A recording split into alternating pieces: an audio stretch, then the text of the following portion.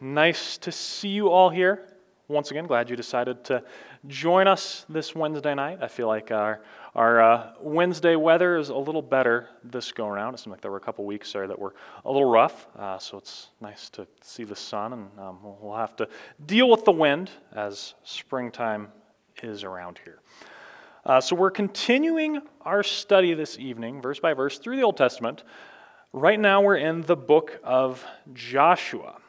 So tonight, we're going to be dealing with a few different topics that come up as we study through Joshua.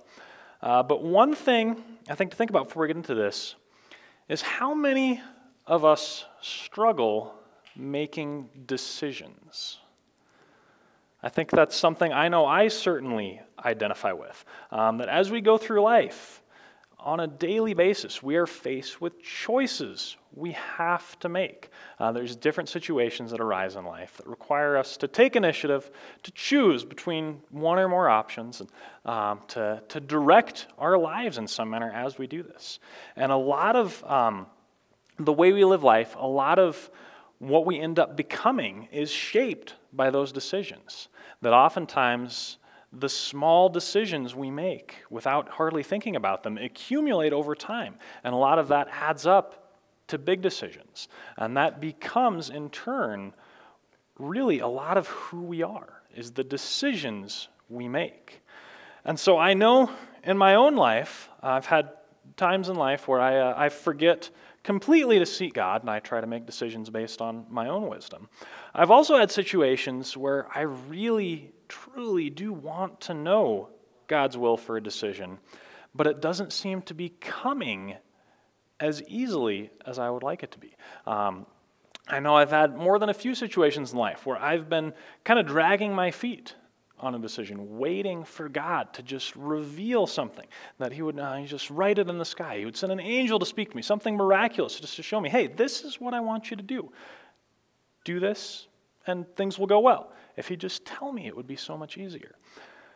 But God oftentimes does not work that way. There's certainly situations where He has spoken in a miraculous fashion to reveal His will to people.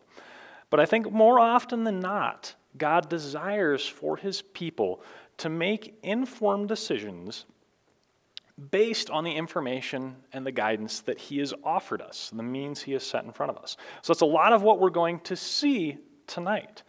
Our focus point this evening is to seek God's will in order to walk in His blessings. And so we're going to see the people of Israel come to a point where they have a choice to seek God's will and God's guidance or not to. And the results of that decision will have a big impact on their lives, on their walk with God and with the people around them. So a little quick context. We'll be picking up tonight in Joshua chapter 9. So Joshua has introduced a new leader to us. Moses has died, and Joshua has taken the helm as the leader of the nation of Israel. That he has led the people into the promised land and begin the conquest of Canaan, of the land that God had promised to the people of Israel so long before. And so we've seen God part the Jordan River in a miraculous fashion, bring the people into the land. That they've celebrated and remembered the work God did for them, bringing them out of Egypt, caring for them in the wilderness. And they've recommitted themselves to obey God as they go into this next stage of life. We've seen God give the people their first major victory over the city of Jericho, that they conquered it in a way that could only be explained by the power of God. And we also see the people of Israel handed their first major defeat at the hands of the Canaanites. That last week we saw the sinful actions of one of the Israelite soldiers bring about a defeat in battle at the hands of the Canaanites. It was later remedied, but we also saw punishment and the consequences of sin in that. And so as we get into this chapter, we'll see some of those themes continue at a certain level. So the people of Israel have just had their victory over the city of Ai after defeat at the hands of people because of their disobedience. They've renewed their covenant, and so we pick up in chapter 9, verse 1.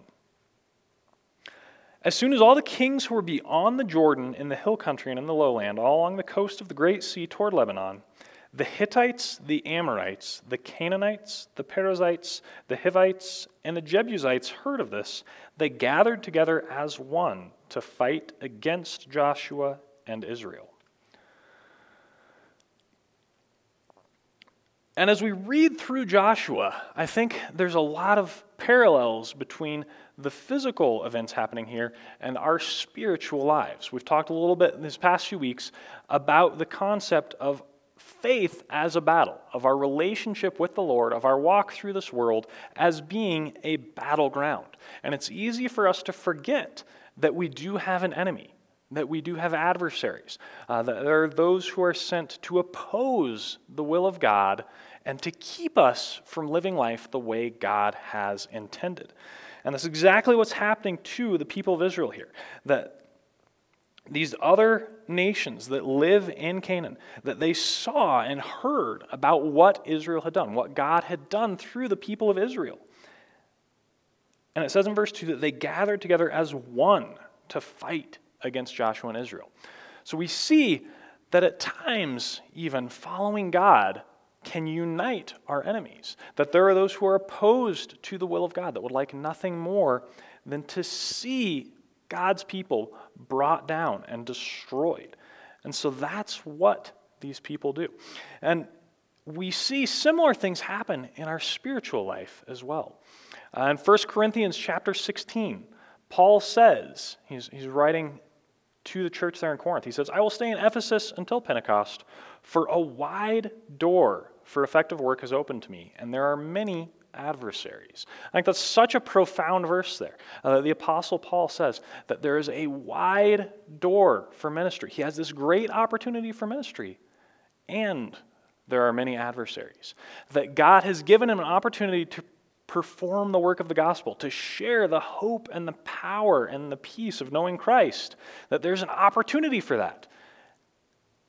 But there's also adversaries, there's also opposition, that those two oftentimes go hand in hand, that opportunity and opposition to the work of God and many times go together. And as we read through more of the New Testament, we see a lot of the instructions God gives to the church, especially to those in leadership of the church. In Titus chapter 1, Paul gives the qualifications for an elder, for a pastor within church, for the men who will lead the church body. One of the qualifications in Titus chapter 1, it says he must hold firm to the trustworthy word as taught, so that he may be able to give instruction in sound doctrine and also to rebuke those who contradict it. For there are many who are insubordinate, empty talkers, and deceivers. So he's saying that a pastor has to know the truth. He has to know God's word. He has to hold fast to God's word so that he can teach and also so that he can rebuke those who contradict God's word. That God's word is often opposed by people who do not want to see God's will carried out. And so for us in our lives today, we have to be prepared for that, that our mission is to share the gospel, to share the hope and the love of Christ to a world that desperately needs it. But we also have to understand that we're going to face opposition, as the people of Israel did, that there's going to be those who stand against us because they don't want to see the word and the will of God progress. Verse 3. But when the inhabitants of Gibeon heard what Joshua had done to Jericho and to Ai, they on their part acted with cunning and went and made ready provisions and took worn-out sacks for their donkeys and wineskins, worn out and torn and mended, with worn-out patched sandals on their feet and worn-out clothes. And all their provisions were dry and crumbly. And they went to Joshua in the camp at Gilgal and said to him and to the men of Israel, We have come from a distant country, so now make a covenant with us. But the men of Israel said to the Hivites, Perhaps you live among us, then how can we make a covenant with you? They said to Joshua, We are your servants. And Joshua said to them, Who are you, and where do you come from? And they said to him, From a very distant country your servants have come because of the name of the Lord your God. For we have heard a report of him and all that he did in Egypt, and all that he did to the 2 kings of the Amorites who were beyond the Jordan, to Sihon the king of Heshbon, and to Og king of Bashan, who lived in Ashtaroth. So our elders and all the inhabitants of our country said to us, Take provisions in your hand for the journey, and go to meet them, and say to them, We are your servants. Come now, make a covenant with us. Here is our bread. It was still warm when we took it from our houses as our food for the journey on the day we set out to come to you. But now, behold, it is dry and crumbly. These wineskins were new when we filled them, and behold, they have burst. And these garments and sandals of ours are worn out from the very long journey. So the men took some of their provisions, but did not ask counsel from the Lord. And Joshua made peace with them, and made a covenant with them, to let them live, and the leaders of the congregation swore to them. So the people of Israel have had 2 great victories now as they've entered into the land of Canaan. We've seen these other nations unite in opposition to Israel. They've seen what has happened, and they want to come together to oppose what Israel and what God is doing here in Canaan. But in this section, we read about another group of people, the inhabitants of Gibeon, another city in the land of Canaan. So this is a city that was in the area that God had promised to Israel, that this was a city that they were supposed to go in eventually and conquer and take hold of for themselves. And so the Gibeonites hear about this, and they see some of the truth here. They realize that trying to fight against the nation of Israel is probably not the greatest idea. It's probably not something that's going to go very well for them. And so they come up with an alternate plan. It says in verse 4 that they acted with cunning.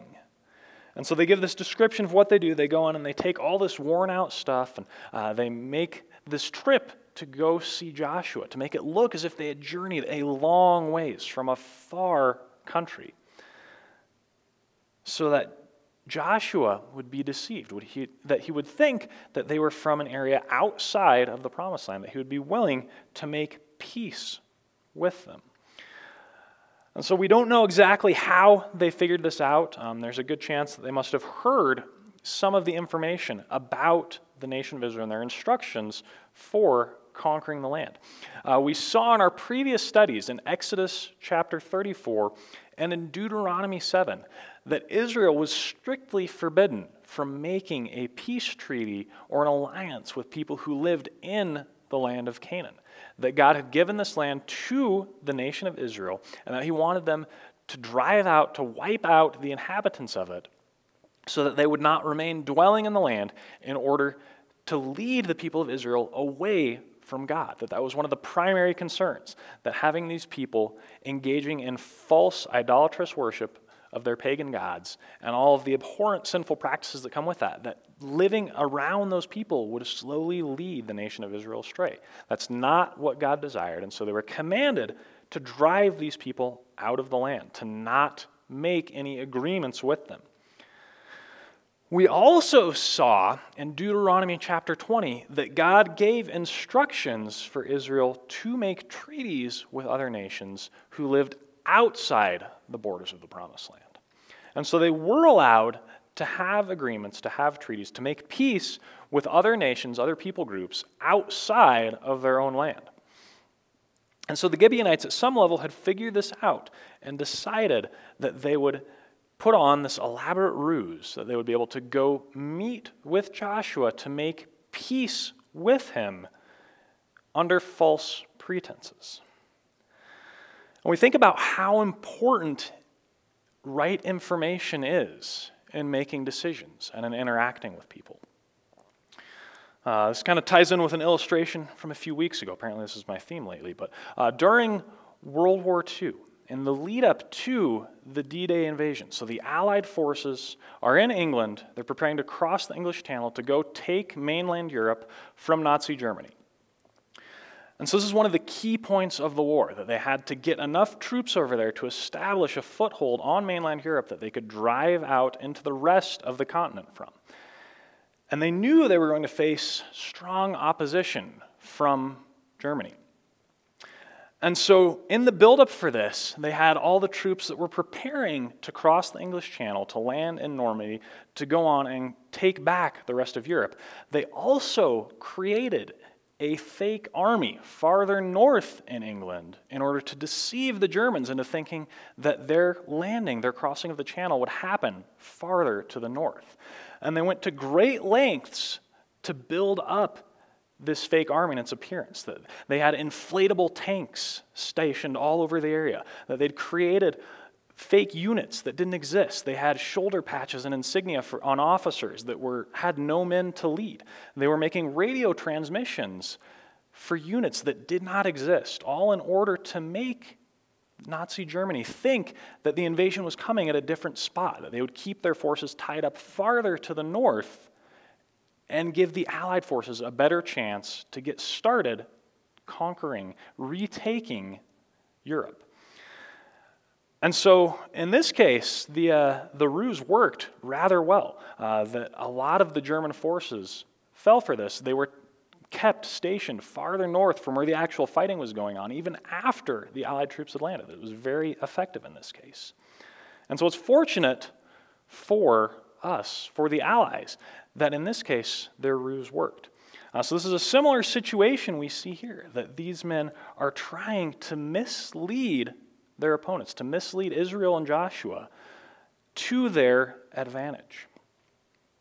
And we think about what that looks in our spiritual lives, that we have to remember that there are those who oppose us, who oppose our God. And lies and deceit are one of the chief means that Satan uses to lead astray the people of God. We see John chapter 8:44. Jesus calls Satan the father of lies. We see in Genesis chapter 3, from the very beginning, the first entry of sin into the world was through a lie, that Satan came to Adam and Eve and lied to them. He deceived them. He told them that God's will didn't matter, that the punishment, the consequences God had foretold would not happen, that they were deceived into acting in sin. And we think about what lies we believe. What are the lies that lead us away from God? That it's easier for us to think that God doesn't care, or that this thing we're doing isn't going to make that big of a difference, that acting in sin doesn't have that bad of consequences, that we can think that we're not good enough, or that God is not with us, that God has forgotten, that there's so many lies in our lives that it's easy for us to be drawn away from God by and to forget what He's called us to and what He's promised to us. And the solution for combating lies has to be the truth. And that truth is so important to us as believers, as followers of Christ. In John chapter 17, verse 17, Jesus prays that God would sanctify His followers in the truth. He follows that up by saying, "Your word, God's word, is truth." So knowing the truth is so important for us as we go through our life with Christ. And so we see in the midst of this elaborate scheme by the Gibeonites to deceive Joshua, they go in, they tell him that they want to make a covenant with the people of God, with the nation of Israel. And it seems that the Israelites realized at some level that something fishy was going on here. Joshua asks them who they were, where they came from, and their reply in verse 9, from a distant country. It's pretty vague. That doesn't seem like the type of excuse you would buy from a teenager. Where were you? Oh, a long ways away. Right, sure. And so they go through this discussion, and they present all the evidence that they've concocted for this journey. They have their old dried out bread, and their burst wineskins, and their worn out clothes. And apparently it looks at least somewhat convincing. So the people of Israel reason amongst themselves that this is a compelling story, that this must be true, that these men have come from a distant land, so we should make peace with them. Verse 14, I think, is key in this exchange. So they go back and forth discussing what's going on, the Gibeonites presenting their falsehood to Joshua and to the leaders of Israel. And in verse 14 it says, the men took some of their provisions, but did not ask counsel from the Lord. And so that was their key mistake, that they saw what was going on here. They were reasoning through it with their minds. They were discussing it amongst themselves, but they did not seek God's guidance on this. That this is something that was very, very closely related to the work that they were doing, to the mission God had given them to conquer this land. And so this is something that they definitely should have been seeking the will of God in. But they failed to do that, and it says in verse 15 that Joshua made peace with them and made a covenant with them to let them live. And the leaders of the congregation swore to them. And so the Gibeonites come, they present this lie to the people of Israel. They buy it because they failed to consult God. They failed to seek God's counsel and God's will in this manner. And so they make a covenant, an agreement with them, and they swear to it, to let these people live. So this will become somewhat of a problem as we read on. The people of Israel have just made this agreement with people that they were supposed to conquer and wipe out. That they've gone against God's will because they failed to seek His guidance. And how often in life are we faced with decisions where we need to seek God's guidance, where we need to know what God's will is? And there's certainly situations, as I discussed earlier, where knowing God's will is so, so vitally important to it. But how is it that we do that today? We see as we read through the Old Testament, Joshua and especially Moses go meet directly with God, speak directly with God, and that God gives them directions in that manner. Occasionally, God still does the same thing, but oftentimes we're presented with decisions where we have to make educated choices based on what God has revealed to us in other ways. That we have to seek God's guidance, that we don't fall into the same trap. And so the first one that I talked about just a minute ago is knowing the truth. That the more we know the truth, the easier it becomes to recognize falsehood. John 17:17, I just read, sanctify them in the truth. Your word is truth. So the more we know God's word, the more we saturate our minds and our hearts with God's word, the more that we know the truth, the more that the truth becomes part of us and guides and directs us.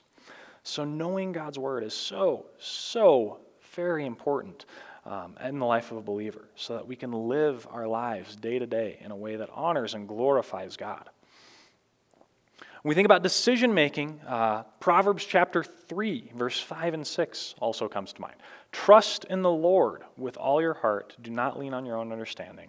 In all your ways acknowledge Him, and He will make straight your paths.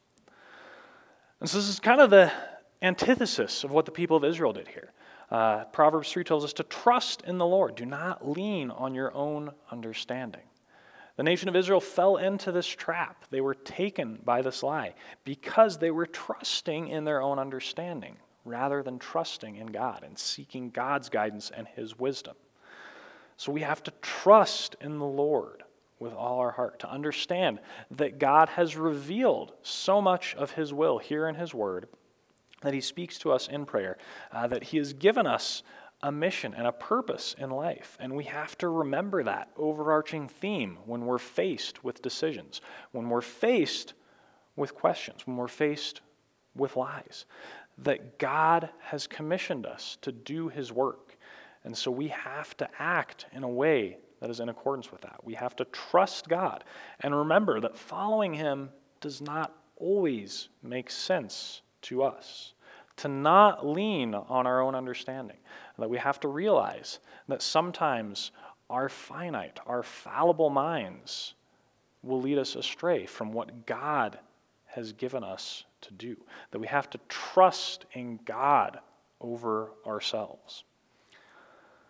In all your ways acknowledge him, and he will make straight your paths. And so the importance of walking in obedience, of putting God first in all of our lives, that if we're in the habit of acknowledging God, of submitting to God, of walking in obedience to God in the little things, in the day-to-day decisions that come up on a regular basis, then it makes it that much easier to follow God when the big things come up. That when those big decisions, those big choices arise, we've been practicing and we're ready to make that hard choice of obedience when the opportunity comes.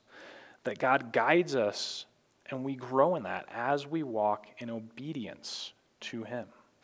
That we trust in God to lead us and to direct us where we need to be, even when it doesn't make sense to us. And I think one of the great New Testament passages on this is Romans chapter 12. Verse 2 tells us to not be conformed to this world, but be transformed by the renewal of your mind, that by testing you may discern what is the will of God, what is good and acceptable and perfect. And so another way that we seek God's guidance, that we understand and discern God's will, is again, by walking in obedience to him. The first step, it says there, is to not be conformed to the world, to not be made into the image of the world, to not be led away from what God is doing and become more like the world. We see that the world around us is opposed to God, that there are certainly good things in it, but we see the effects of sin and rebellion all around us. We see people walking in sin and rebellion all around us.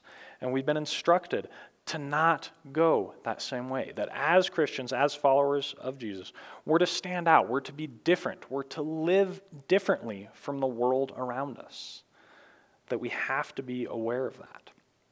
And so in contrast to that, instead of becoming conformed, becoming more like the world around us, we're to be transformed, we're to be changed, that we're to be made more and more into the image of our Savior by the renewal of our mind. That by not following the world, by not becoming more like the world, but instead allowing God and his Spirit and his Word to transform us, to change us more into his image, to give us the mind of Christ. So this is a gradual process that as we walk in obedience, as we continue to know God, to love God more and more, to see him work around us, that will be transforming who we are, changing who we are, so that we'll be more like him. And as we become more like God, it becomes more easy for us to know what the will of God is. That through this difficult, gradual process of sanctification and growth, that it'll become easier and easier for us to think the way God thinks, to see situations the way God sees them, to discern what God's will is, what is good and acceptable and perfect. So as we do these things, as we exercise that spiritual muscle, that it will grow and it will become stronger, and that will lead us and guide us in the ways of our Lord. We have to be seeking God's guidance. We have to be walking in obedience to him. We have to be submitting our lives to his Spirit, to his Word. And that will give us that wisdom and discernment we need as we continue to follow him. So the people of Israel make peace with the Gibeonites, with this people group they're supposed to conquer. And then we see what happens next in verse 16. It says, at the end of 3 days, after they had made a covenant with them, they heard that they were their neighbors and that they lived among them. And the people of Israel set out and reached their cities on the 3rd day. Now their cities were Gibeon, Chephirah, Beeroth, and Kiriath-Jearim. But the people of Israel did not attack them, because the leaders of the congregation had sworn to them by the Lord, the God of Israel. Then all the congregation murmured against the leaders. But all the leaders said to all the congregation, we have sworn to them by the Lord, the God of Israel. And now we may not touch them. This we will do to them, let them live, lest wrath be upon us because of the oath that we swore to them. And the leader said to them, "Let them live." So they became cutters of wood and drawers of water for all the congregation, just as the leaders had said of them. So the Gibeonites' deceit, their plan worked. That they were able to deceive Joshua, deceive the leaders of Israel, into making a peace treaty with them instead of destroying them, of wiping them out. And then, it says 3 days later, after they had made this covenant, that the Israelites heard that they were their neighbors, that this people group lived close to where they were, that they were not that far away, that this was someone who did not live in a far-off land, but in fact lived right among them in the land that they were supposed to conquer. And so the response, they set out, it says in verse 17, and reached the cities on the third day. So they journey to where these cities are, it lists them out, and it says in verse 18, the people of Israel did not attack them because the leaders of the congregation had sworn to them by the Lord, the God of Israel. What do we do when we fail, when we make mistakes, when we've given in to lies and to deceit? Especially, what do we do in a position of leadership when we're faced with this situation?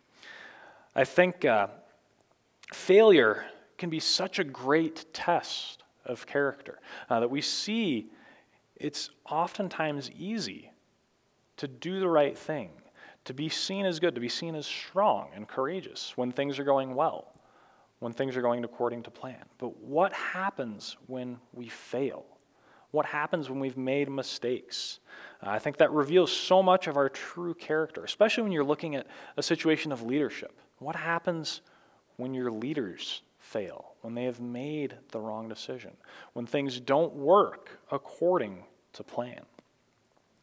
So Joshua in this passage and the rest of the elders, the leaders of Israel, they own up to their mistake. They realize something has happened here, and so they go to confront the problem. They set out, they journey to meet again with these people, to talk to them about what had happened. But they stay true to their word, that they had sworn an oath to these people to ally with them, to not destroy them, and so they hold true to that. It says in order that they would not, if I can find the verse here, that they would not see wrath because of the oath that we swore to them, it says in verse 20. And so they're faithful to the promise they had made to the Gibeonites. They're also faithful to God in the midst of their mistake. They realize what they've done, and so they seek to make it right. I think this is just such a great lesson in leadership and in our spiritual lives too. Proverbs 24, verse 16 says that the righteous man falls 7 times and rises again. And oftentimes that's what separates those who persevere and do great things from those who don't, is how they handle failure, how they deal with failure, and whether or not they're able to move on from it. And so we see Joshua and the leaders of Israel own up to their failure and lead the people in obedience to God in the midst of this. That the people grumbled against them. They were unhappy because they would not be able to conquer these cities and these lands. They wouldn't be able to take the spoils of victory from this and to dwell in the same area the way they should have been able to, had the leaders sought God's guidance in the first place. But they make the most of the situation. They walk in obedience in the situation they're in and realize that there's going to be hardships and there's going to be challenges because of their mistakes. But they don't shy away from that. They embrace it head on. In verse 22, we see the rest of the situation dealt with. So the people of Israel go to meet with the leaders. Let me back up a minute here, actually. In verse 21, the leaders say, "Let them live," speaking of the men of Gibeon, "so that they may become cutters of wood and drawers of water for all the congregation, just as the leaders had said of them." So in verse 22, Joshua meets with the people. Joshua summoned them, and he said to them, "Why did you deceive us, saying, 'We are very far from you when you dwell among us?' Now therefore you are cursed, and some of you shall never be anything but servants, cutters of wood and drawers of water for the house of my God. They answered Joshua, because it was told to your servants for a certainty that the Lord your God has commanded his servant Moses to give you all the land and to destroy all the inhabitants of the land from before you. So we feared greatly for our lives because of you and did this thing. And now behold, we are in your hand. Whatever seems good and right in your sight to do to us, do it. So he did this to them and delivered them out of the hand of the people of Israel, and they did not kill them. But Joshua made them that day cutters of wood and drawers of water for the congregation and for the altar of the Lord to this day in the place that he should choose. So Joshua owns up to the mistake. He moves forward to make the most of it. They meet with the people of Gibeon and confront them on this. Why did you lie to us? Why did you deceive us and tell us this falsehood? And the people of Gibeon admit it. They own right up to it and explain their reasoning. It says in verse 24 that it was told to your servants, to the Gibeonites, that the Lord your God had commanded Moses to give you all the land, to destroy all the inhabitants before you. So we feared greatly for our lives. That they saw the work God had been doing. They saw what was going on. And they feared God because of it. And so we see in their response here that they're kind of close to understanding the full picture, that they've seen what God has done. They've seen the fate that awaits them. They understand that there's no way they can oppose the people of Israel in battle. And so they tell this lie, they make up this story in hopes of saving their lives. That they were almost there to getting what had happened. We think about the story of Rahab a few chapters back, that she saw and heard about what God had been doing. And because of that, she wanted to ally herself with the people of Israel in a similar way to the people of Gibeon. But we see Rahab come to know God and to live among his people. The people of Gibeon let that fear, instead of leading them to repentance, lead them into lying and deceit. That they had the wrong response to the right emotion in this situation. 2 Corinthians chapter 7 speaks of the godly sorrow that leads to repentance. And these men here were close to that, but just didn't quite get it. That they had a sorrow, they had a fear that led them to act in opposition to God, to try to change God's plan and to trick God's people, when instead of that, they could have repented and seen God work. It's interesting to see what God does with this situation. So Joshua comes to the people, and he pronounces a curse on them. He says in verse 23, "Therefore you are cursed. Some of you shall never be anything but servants, cutters of wood and drawers of water for the house of my God." And so they stay true to their promise, to the covenant they had made with these people, to allow them to live, to spare them. And their sentence for this lying and deception is to serve the people of Israel, specifically to serve at the tabernacle, drawing water, cutting wood. We think about all that we read about in our previous studies in Leviticus, Deuteronomy, Numbers, about the sacrifices that went on at the tabernacle that would later go on at the temple once it was built. We think about how much work had to happen for all these sacrifices to be made. They had to have wood to burn all the animals on. They had to have water for all their ceremonial washings, as well as just the regular cleanup after sacrificing that many animals. There was a lot of work to do here. And so these people were sentenced to serve God in this way, that they had to do this hard labor in order for the sacrifices to be carried on. That they would serve the people of Israel for their deceit. And as we read later through the New Testament, these people became known as the temple servants. And it's cool to see if we look at the book of Ezra in chapter 2.